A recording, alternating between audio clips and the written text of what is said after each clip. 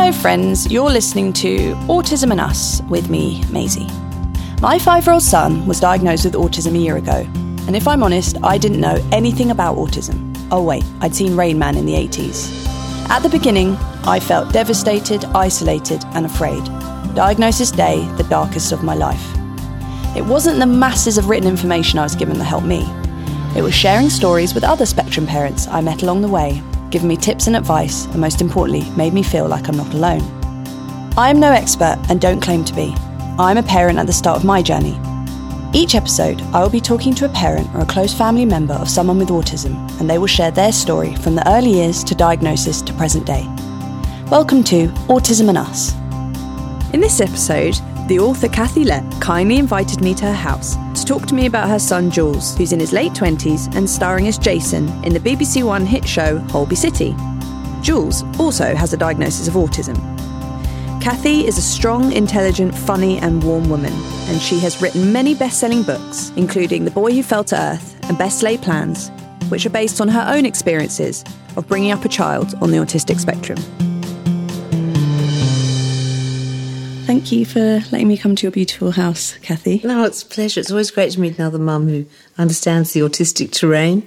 And yes, I will live here with you. Great. So I really want to start from the beginning, really. Yeah. Can you talk to me a little bit about life before motherhood? Because I know you're writing books before you wrote your first book when you were 17. Yeah. I always write the book I wish I'd had when I was going through something. So I wrote Puberty Blues when I was 17 about what it was like growing up as a surfy girl in Australia with these guys. They're gorgeous looking guys, but they disproved the theory of evolution. They were like evolving into apes. Yeah. So I wrote that as a kind of manual for other surfy girls, saying to them, there's more to you, not just a life support system to a pair of breasts. Yeah. Then I wrote a book about being a single girl around Sydney called Girls' Night Out, to sort of warn other girls coming up about what to expect from married men and all that kind of thing. So I've cannibalised all my life to do with childbirth and pregnancy and motherhood. Yeah. But the one thing I never ever talked about was the fact that I had an autistic child. And it was mainly because I didn't want to invade his privacy. Yeah. But when he was about 21, I started writing another funny book, like a satire on the sex war. Mm. And this other book started pouring out of my pen about a single mother raising a child with autism. So I thought, this is the autobiographical book I knew I'd write one day. I just didn't know when. So I know it's based on your own experience of raising a child on the autistic spectrum. And Jules, yeah, is your son.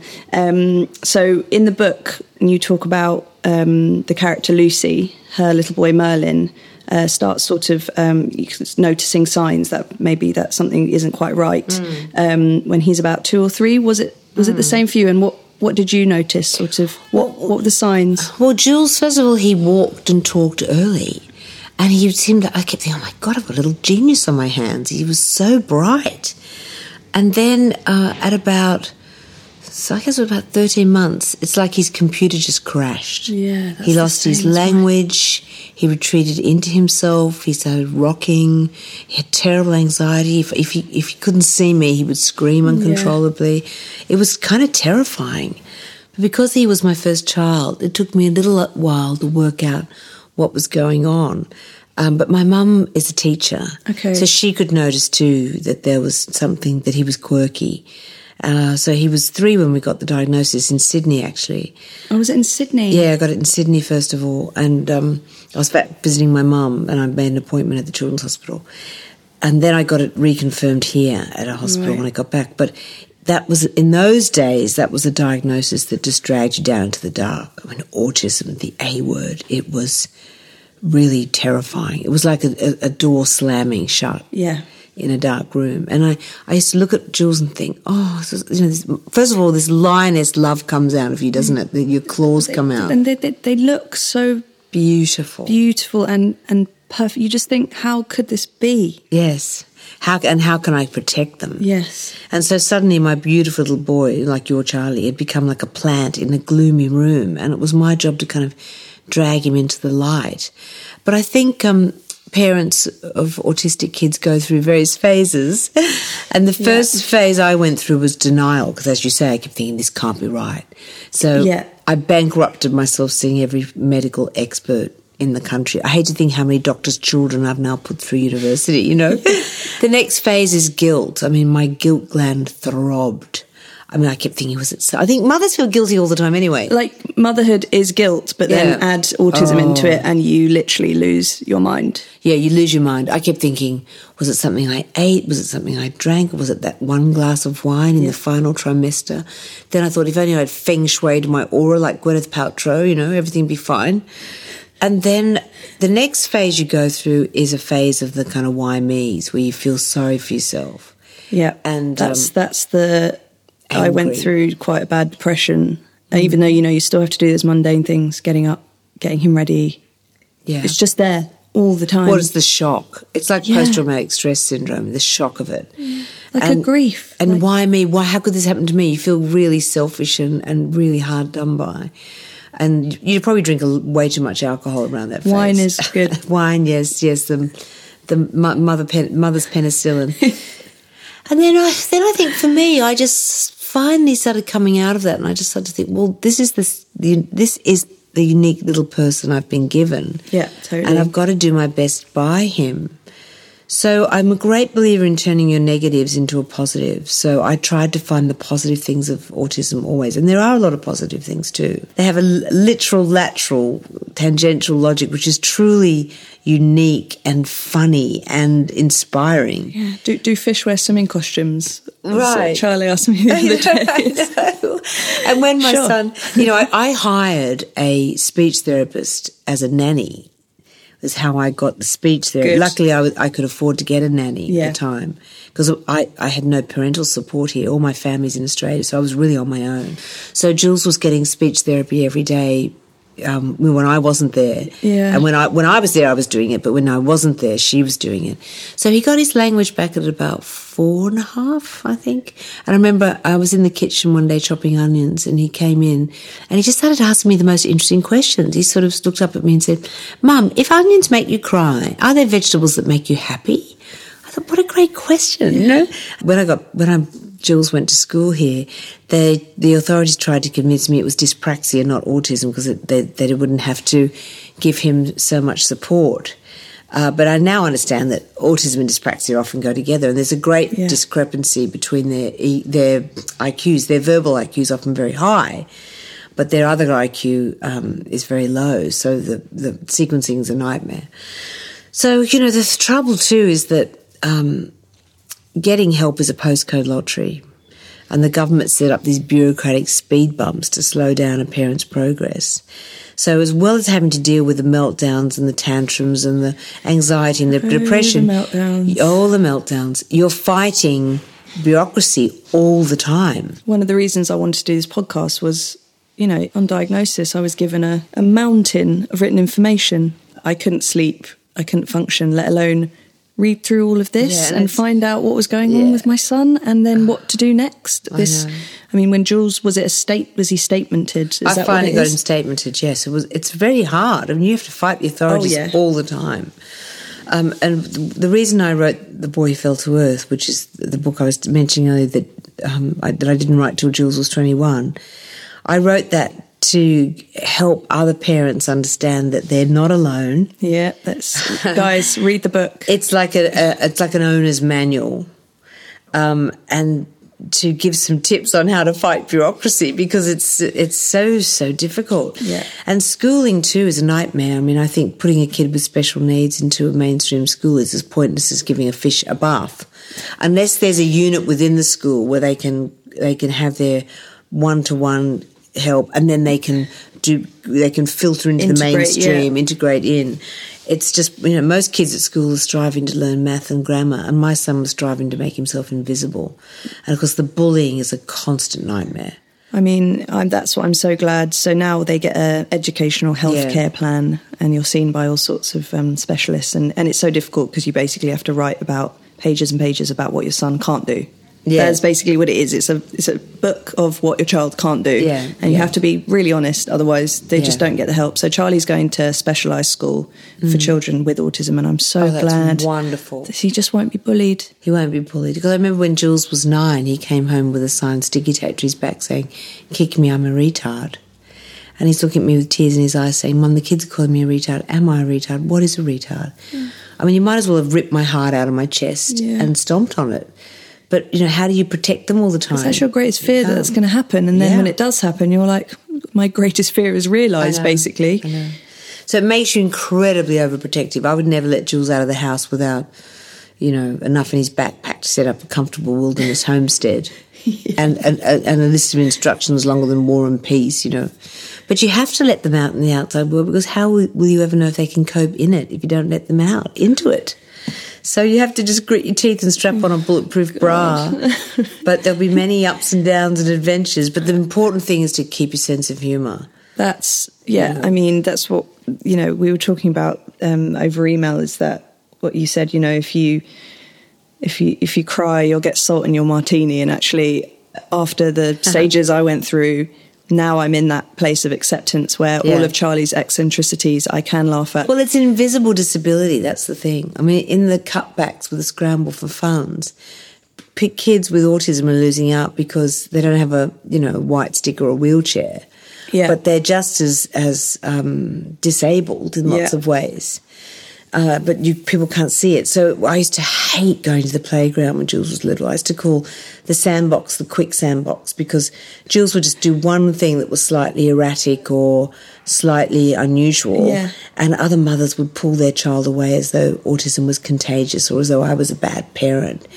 It's really socially isolating. It's like being cast off into social Siberia all the time, and you can feel so resentful about that too. Like, it's very hard sometimes when not to be bitter, cynical and twisted when your girlfriends are telling you how brilliant their children are doing at school and all of that. You have to bite your tongue and try and be happy for them. It's quite sad because Charlie's done a year at mainstream reception. He's survived a year at mainstream, and I went to the school gates the other day and this kid said, "I don't know my lines for the play. I don't want to go in, Mummy." And I thought, it's the sadness. It's like I've never taught Charlie any lines because it's just not possible. He's just not there, and it's not possible yet. He's never asked why. It's really, so the things he does learn are just by being. But so it is, for people listening who don't know what it is, but I imagine everyone listening does, that's why you're tuning in, but it's a lifelong neurological disability, and its chief characteristics are an inability to communicate, socialise, often chronic OCD and anxiety, but also often a very, very high IQ. So I call my own son Wikipedia with a pulse, because he's just like a walking encyclopedia. I say to him, and his memory, I don't even have a diary. I say, "Where was I on the 3rd of June 2006? And he'll know where I was, what I was wearing, and what we did. And it's phenomenal. When did his meltdowns, was it with age? Because a lot of people say, the meltdowns, they get better with age, or they just become something else in terms of, instead of biting you or kicking you, they take themselves away, or they do repetitive sort of behaviour. Yeah. No, the meltdowns never stop because they have chronic anxiety. Anxiety is off the scale. But you can understand why. All day, every day of their lives, they're told they're wrong, they're stupid, they're out of sync. And also, they're sensory defensive. So everything's, when Jules used to draw pictures of himself when he was a little boy, he used to draw this tiny body, but with this huge mouth, ears, hands, feet, eyes, because their senses are so... I often think of that painting by Munch of The Scream. That's what it's like having autism, I imagine. Everything's too loud, too bright, you're overloading your senses all the time. But my top 2 tips for any parent raising a child on the spectrum, one is to build up their self-esteem, because all day they're told they're wrong. Yeah. They're in trouble. And their self-esteem sinks down lower than Pamela Anderson's bikini line, or, Kim Kardashian's bikini line is probably more accurate. So you build up their self-esteem, and also encourage their obsessions, because people with autism are very obsessive. I mean, Charlie hasn't found his yet, too young. So Charlie's actually, I'm going for Paralympic trampolinist, because it's quite a common thing for children on autistic spectrum, and I think it's something to do with their senses. They like to bounce. Is that right? So he is, I mean, we call it the babysitter. So the trampoline is his friend. He'll run in, eat something, go back on the trampoline. Fantastic. Or the first autistic supermodel, where either or is fine with me. But yeah, I've read that you said that if, once you find their interest, feed it, because you don't know where it could take them. Well, I mean, all those mad scientists who studied one moth wing fluctuation in the Amazon for 35 years. Yeah. All those guys who studied one igneous rock crystal until they worked out how the centre of the earth melted or whatever. They're all on the spectrum. So I heard a fantastic guy with autism talking on Radio 4 one day, and he said, well, he was a scientist, and he said, well, you people think we're weird the way we don't make eye contact, with the way we don't make small talk. He said, we think you're weird. He said, the amount of time you spend being nice to people you don't even like. Lying. And he said, if it weren't for autistic people, human beings would never have got out of the cave. He's right. He is so right. So, they think that in about 50 years' time they might be able to rewire the brain and cure autism and dyspraxia and all those things, bipolar, whatever. But, if we do that, we're also going to lose all our scientists, mathematicians, musicians, those people who have that obsessive ability to concentrate and create. So we now know with diagnostic hindsight that Mozart and Einstein and Orwell and Van Gogh and Steve Jobs and probably Bill Gates and all these incredible people were definitely on the spectrum. We now know that 1 in every 68 people is on the autistic spectrum. That's what the latest statistic is. And when I'm doing this, I do this one-woman show at the minute called Girls Talk, which I'm doing in Edinburgh, actually. And it's funny, feminist, fabulous girl-talking show. But in the second act, I talk about the fact that women are the carers, and we care for all our aged relatives, our fragile friends, our sick siblings, and our children. We take care of all their needs, some of which are special. And, which is why we need female camaraderie and a sense of humour to survive that. Yeah. But then I use that as a way of talking about the difficulty of my life, which is raising this autistic child. And then, because I've stripped off to my emotional underwear in a psychological striptease that reveals all, it allows everyone in the audience to sort of talk about their issues. And after I've explained autism, it's amazing how many women will put their hand up and say to me, I've just realised my husband's on the spectrum, or I've just realised my brother or my father or my son. Like the lights go on. If you explains it. It does. It's called an extreme form of maleness. That's how doctors refer to it. Yeah, they think all men are on the spectrum somewhere. If your husband or your brother or your son or whatever is a train spotter, a plane spotter, if he's emotional bonsai and you have to whack the fertiliser on to get any feelings out of him, there's a very good chance that he's on the spectrum. I tell this story about my own darling dad, who was an engineer. Lovely, lovely daddy. He worked in optic fibre. His name was Merv, and we called him Optic Merv. But I remember when my mum and dad had a really bad fight, which was very unusual because they were really in love. They had this really bad fight, and Mum was serving his meals in silence and turning her back to him in bed. And I've got 3 sisters, and we were walking around. We were teenagers. We were walking around the house on eggshells. We were so distressed and upset and thinking, "Oh my God!" At the end of the week, my mother couldn't bear it anymore, and she said, "Oh, Murphy, we've just got to make up. I just can't bear it." He just looked at her and said, "What?" He hadn't noticed. Nothing. And I don't think that's so unusual for a lot of men I know.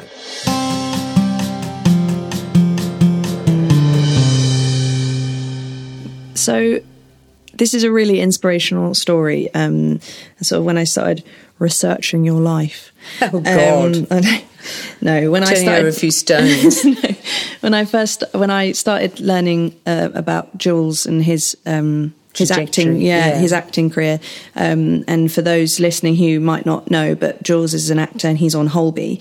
Can you tell me kind of how that came to be and how you've supported them? Because as I've heard you say, which is so true and rings so true to me, it's like you're not only their mother, you know, you're their best friend, you're their carer, you're their accountant, you're their everything. You're their bouncer, you're their medic, you're their psychologist. Everything. Well, Jules had all these obsessions. When he was little, he learnt all of Hamlet by the time he was 5. He didn't understand it, but he could recite lots of it. I know. Then it was the Beatles, then it was Big Bill Brunsey and Big Bopper, and luckily it's always interesting obsessions, you know. Yeah. And then it was tennis, like he knows every match point of any game ever played in the history of tennis. Then it became acting, and he knows every film ever made. He knows every voiceover. I've introduced him to Kenneth Branagh at some event once, and Julius told him not just every film he'd made, but every voiceover he'd done for commercials. Wow. Right? So he's just got that mind. And then he wanted to study acting, and I was like, how do you put the artistic into autistic? I couldn't quite see it.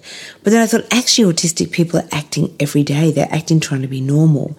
Yes. And I remembered as a little boy, he would come in, or just through his teens, he would come into the room, and if we got into a fight, if there was a misunderstanding, he'd say, stop, take two. And he'd go out and he'd come in and we'd do it again without the fight, right? But then I enrolled him in a foundation acting school in Regent's College. I found a college that will take autistic kids. So you sort of, which is amazing, you supported the idea. You didn't say try and kind of talk him out of it. No, I think feed their obsessions, as I said. So then I used to go and watch him in the classes, and I'd think, you're really good. And then I thought, oh no, it's the mum goggles, I'm seeing everything through the filter of love. Yeah. But then he won 2 little prizes, and then he made 2 little films, and then he went up for a part in Holby City wanted to cast an autistic actor to play an autistic character, which is really groundbreaking, because normally they get Dustin Hoffman to pretend to be the Rain Man. Yeah.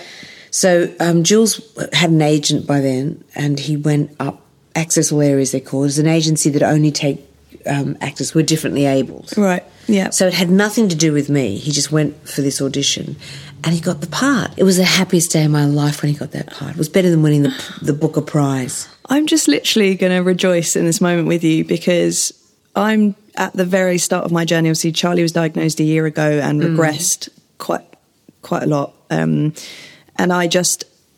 And I hope maybe this rings true for other mothers feeling the same way. At the moment, I can see a future, but it's difficult for me. Yeah. Everyone has dreams for their children, and my dreams have had to change. So right now, I know that he might live with me forever, and I'm fine with that. But I just, because obviously you hear so much about the workplace and how difficult it is for different people to be accepted in the workplace. There's so much unconscious bias around.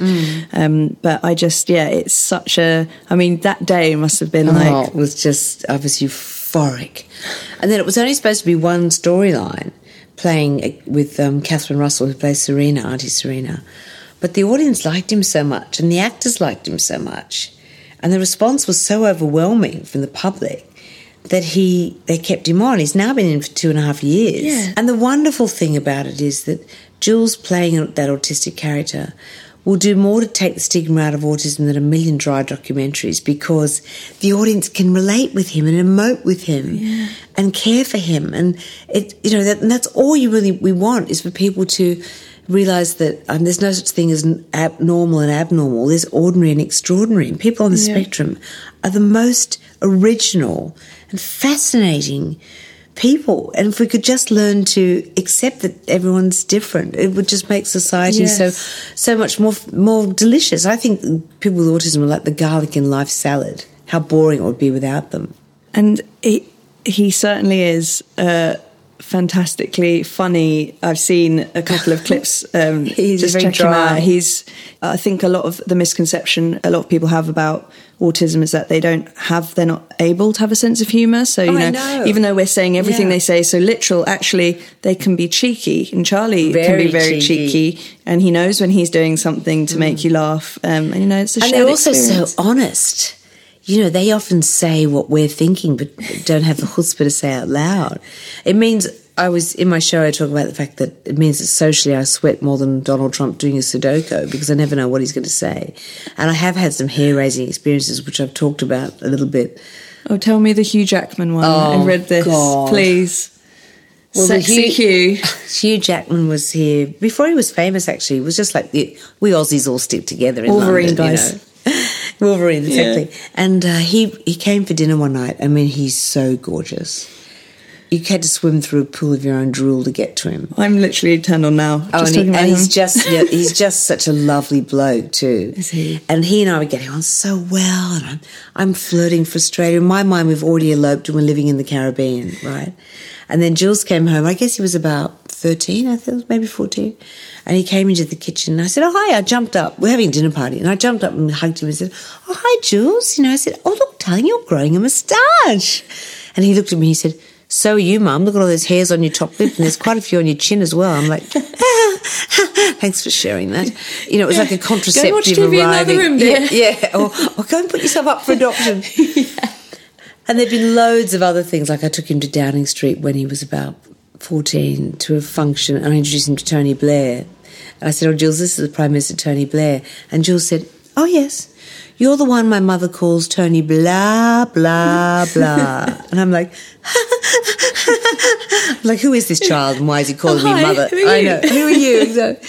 So there can be some very awkward moments socially, but it can also be hilarious. In fact, we're living in a society where people lie all the time. We're lied to by Trump, we're lied to by the media, we're lied to by politicians, advertisers lie to us all the time. To have someone who's just honest, it's a very rare commodity. And I think I'm going to set Jules up in a truth booth where people pay money to come in and just be told the truth. Like, does my bum look big in this? Well, yes, it does, darling. Yes. Yeah. So they can't lie. They can't lie, but isn't that a fantastic gift? Another fascinating thing, one of the many fascinating things I think about autism is that there are lower functioning people with autism, you know, high dependency, some that are never verbal, you know, but it can, with the right treatment and the right therapies and just with time, it can change and develop. They're always changing. You know, some of them end with love, which I think is the best. I mean, what does every parent want? That's the one thing. Just give them love, so much love. And, you know, at first and I'm not afraid to say when Charlie got diagnosed, I still loved him, but I was sort of, you know, he was still the same, but I was broken. So, and it took me a while to sort of accept him back into my heart as the child he is. But with this job, with his kind of new found fame on Holby, and he must get recognised. He does. Is he much more kind of I mean, you know, you said, you know, he's, you know, the anxiety will always be there and it's, you know, a part of who he is. And how has he changed? Can you see? Well, he still has good and bad days. Yeah. So he has anxiety all the time because he's got a bit of OCD. Okay. But he also, it has given him a lot of confidence and it's given him a lot of joy just to be able to say when someone says, what do you do? Which this is the first question people ask you. Yeah. To be able to say, oh, well, I'm an actor on Holby is just so fantastic. I think one of the reasons Jules and I talk about autism, we've come out about it so much in public, we want other people to think about hiring autistic people because they bring so many strengths and such an incredible skill set. Yeah. So, it's been a really positive experience. And I do now sometimes think back to those kids who stuck that sign on his back when he was 9 saying, kick me, I'm a retard. And I do allow myself a little moment of light gloating. Yes. Just a small moment. And so you should. Just a little bit. And so you should, because I feel like you've been there and you're still living it. And to me, you're an inspiration to me. Because you're still, I was going to say you're still here. Still alive. You're still, but you know what he's done? Not an alcoholic. What he's achieved and how much love there is between you. And I think, so does he live semi-independently, independent? Is he still here? You're still best friends? Well, first thing, getting back to the thing about mothers, because I loved Curious Incident, The Dog in the Night Time, but the one thing I didn't like was that the mother left and the father stayed. That's so rare. Yeah, no. It's usually the mother who stays. I really jarred with me because I know that's not the reality for most. Unfortunately, divorce and unemployment and depression rates are much higher in families where there's a child with special needs, especially autism. So, you know, Stress. It is a hard road. Yeah. But I would say to all mothers, don't become a mother martyr. Don't become a martyr to the autism. Have your own life. make sure you have time to see your girlfriends, swing off a chandelier, laugh, drink, have your own career. It's really important that you have your own identity, because otherwise you will get bitter, cynical and twisted. Yeah. How did Jules sleep? Because obviously a lot terrible. of autistic children have problems sleeping. He still can't sleep. I'm giving him melatonin. Charlie's on melatonin, yeah, which does help. But no, because it's the anxiety, and his heart races and his mind's racing all the time. And and if they don't sleep when they're little, you're not sleeping either. So you get so frayed and shattered. And when they are asleep, you're thinking they're going to wake up. So you're just constantly. I know, that's right. I know. And of course, there's no mothering manual. When Jules was diagnosed, I suddenly felt that I hadn't given birth to him, but I found him under a spaceship and I was raising him as my own. And it was like trying to put together a jigsaw without the benefit of the picture on the top of the box. So you're making it up as you go along. And that's really hard as well. So, yes, other parents have no idea. You were saying earlier about how resentful you feel when that mother said that, or the kid said he couldn't remember his lines. Yeah. I remember when Jules was expelled from preschool for putting the teacher's shoes in the bin or something. And I was really devastated, thinking, how am I going to cope, with this autistic son? Yeah. And I saw another mother crying in the little schoolyard, and I thought, oh my God, she's had the same diagnosis of autism. And I went over to her with open arms and said, is everything okay? Tell me. And she said, it's Reginald. He's not taking to his French. He was 3. And I thought, I could get in my car and run you over and kill you. And you know what? A jury of mums with special needs kids would acquit me. Yay. And the other time I found really hard was when Jules finished school. And schooling was so difficult. I tried so many schools. I did everything. And it was always a disaster. There were a couple of good ones. Fairley House was good, a couple of them. But mostly it was just a nightmare. Yeah. But when he was about 16... and all of my friends' kids were planning their gap years, and they were getting 5 stars, and they were going off to climb Everest, and they were getting work experience in top barristers' chambers. It was like being at an incredible banquet, and I could smell the aromas wafting out, and I could, almost taste it. But I was outside with my nose pressed up against the glass. And that I found really, really heartbreaking, to think, will my child ever have any of those simple pleasures of success and love? But of course he has found his way. He's 27 now, and he is successful, and he has recently fallen in love. So, take heart and don't despair and don't give up. There is an upside to when I said all my friends' kids were going off having these amazing lives, a lot of my girlfriends too really were upset when their boys became teenagers, because they suddenly developed a 3-grunt vocabulary of not, don't know, and bleh. And just totally inarticulate. Pop plant would actually have more to confide in you.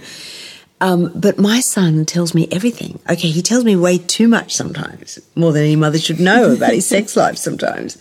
But they're jealous of the fact that we are so emotionally close and we talk about everything. Yes. So, that's something to cherish for sure. Well, that's the thing. I'm in that kind of acceptance place where I'm actually thinking of all the positives, and I'm like, Charlie he'll always be sort of safe in a way. Like, it sounds, he'll never leave you completely. He'll never leave me. And sons often do. They marry and they tend to go with their wife's family, and that will never happen. So, and there are a few dating agencies when they get older, because Best Laid Plans addresses the issue of what happens when you have a child with special needs who becomes sexual. Yes. Which is kind of a taboo subject. And, of course, when Jules became a teenager, he did everything to attract girls by covering himself in cupcake icing and walking down the street with a free designer shoe placard, You've got me there. But to girls his own age, he was too exotic. He might as well have been a sherbet-winged flamingo flying down the high street. So, I did come up with an idea. I kept thinking, because he got so low after years and years and years of rejection. Yeah. I remember when he was about 17... we were sitting in the kitchen one day and he said, Mum, if you'd known I was autistic, would you have aborted me? That is the question you kind of thought, will it ever, well, you might as well just take taken a knife and stabbed me through the heart. Yeah. And I thought, well, I've got to help him in some way. So I came up with a brilliant idea. I thought, who are the horniest people I know? I thought it's boys with autism who are priapic because they never get a girlfriend. And it's women post-50, post-divorce taking HRT. I'm like, why can't we put those two groups together? So I've got a name for it. I'm going to make an app called Tinder or Tinderism. Or I've got a better one, Square Pegs for Round Holes. Yeah. Come on, what's not to love about that? Make it, Kathy. Make it now. And matchmake them, because all my girlfriends in their 50s and 60s, I think Jules is hilarious. And they're often, these boys have they're Adonises. They're Adonises, yeah. They're gorgeous. And also these young men with autism don't have facial prejudice. They don't judge a woman on her looks. You know, if Jules meets my girlfriends who are 50, 60, 70 even, if they're funny and bright and bubbly, he thinks they're smoking hot babes. So, you know, it's amazing, isn't it? So I think we should exploit that somehow. Because your book, Best Laid Plans, which is brilliantly funny and tender read, and anyone, you know, whoever you are should read it. And it actually starts with the main character, Lucy, curb crawling. To pick up a prostitute for her autistic son. And you're just thinking, this is never what I thought. And I thought, you know, what we will do as mothers for them. And, you know, you don't really realise, you know, if I see another mum who has a child on the spectrum, I'm like, I got you. Yeah, I know, I got you. That's right. The female camaraderie, yeah. But the beginning of Best Laid Plans is actually based on something that I did where I thought one night, because I talked to a lot of the other mothers in the National Autistic Society, mums I've met, and they were all anxious about their sons and saying that, look, do you think we should actually just hire them a prostitute just so they can get over that hurdle and feel that they're normal. I mean, feel that they're having an average experience, first time, all that stuff. So we thought we'd go to a brothel, but I thought, can you imagine the mothers sitting outside knitting? You know, it's like paging Dr. Freud to reception. Kathy Lett is found in. Yeah, I know. So then one night I did veer down to the red light district near Liverpool Street Station. And this is not my natural habitat. My natural habitat is a library, right? Or maybe a cheese counter at the deli. And the prostitutes were all there. And also I'm a feminist, so it was a big, really out of character thing for me to do. So scary as well. And the pimps are coming out of the shadows, and, you know, as a writer, the only wound I've ever received is like a paper cut. And luckily I kind of panicked and bolted for home. But a couple of days later, I read about a father of an autistic son arrested curb crawling, picking up a prostitute for his boy. And I thought, that could have been me. Could have had a court case and everything. So it gave me a great opening for a novel. That is, it's so funny. And not that far-fetched. No. Yeah. No, I'm glad you found it funny, because I also think when I write about autism, I try and obviously, you know, be honest about the ordeals. It's a serious thing, you know. But also give some comedic comfort. Yes. Because all the mothers and fathers I know who are parenting kids with special needs should just get a mothering or fathering medal. I mean, they should just get a halo. Yeah. Because it is so much harder than raising a neurotypical child. It's a squillion times harder. It's like having 10 children. It is. And it's emotionally exhausting, financially so draining. And you always think, am I doing enough? Am I doing enough? Am I doing the right thing? Is there some new research I need to be looking up? I'm not doing that. Am I a terrible mum? I've not done that therapy. I'm a terrible mum. I know. So I know it's really hard. But the rewards are sweet, because when they do appear in their first play, and when they do, get their first gold star at school, all of those things, these are precious and hard-won victories, and you relish them so deeply. Yes, and you would just never take that for granted. Yes, and that's rich. And when they tell you they love you and that sort of thing, they really mean it, and that can just warm your heart so much. Yes, Charlie, he's never been one for... He's not crafty, so he's never drawn anything or picked anything with pen and paper. Yeah. But he didn't like to be touched, which obviously is, you know, when your own child doesn't want to be touched by you or hugged or, any sort of affection, they sort of run away. that's really hard, or they're hurting you. That's really, really hard. But you do all the, you know, you kind of step into their worlds, and they often say, if a flower doesn't bloom, you don't fix the flower, you fix the environment in which the flower, you move it to the sunny window, and you water it, and you water it, and you care for it. And, you know, now he puts his arms around me. He says, you know, I love you. And he puts his head on my shoulder. And, you know, and it's just, it feels so special, because you just think, God, some mums get this, you know, they've not had to work for this. They've not had to, and it was really always in there. It was always, he always loved me, and that's you know, you do think, oh, they don't love me. They don't, you know, and it's never gonna change, but it does. Yeah, I think the thing to remember is that normal is just the setting on a washing machine. Yeah, that's the thing to remember. Yeah, and just accept them for. Don't try and make them change their autism. Just let them become their best autistic selves. Yes. Don't try and cure them or improve them. Just let them be the best possible selves they can be, if that makes sense. So many mums I hear is like, well, when will they start doing this? When will they? And I think it might never happen, you know, and don't put a time limit on them exactly. Just let them be. Yeah. And the last question I actually wanted to ask you is, when you tell people your son has autism, what would you want their reaction to be? Oh, that's a wonderful question. I like it when they say, what is autism? And they ask me to explain, where they don't just immediately recoil. That's my dream, my dream reaction, And I always tell them then everyone I know who is on the autistic spectrum, and all these geniuses and artists and whatever. Although Jules always makes the point to me, he says, Mum, don't put pressure on me to be a genius. He said, if I was a genius, I'd know how to act normal. I thought, well, that's a genius comment, actually. But the other thing is, we don't know a lot about autism, but we know that it is genetic. Yes. And we know that, that Silicon Valley, for example, is full of autistic computer scientists and geniuses. Yeah. And there's one thing for sure, rich men, because they're all rich through their, like, you know, the whole Steve Jobs scenario, rich men always get married. So let me just say, they are breeding.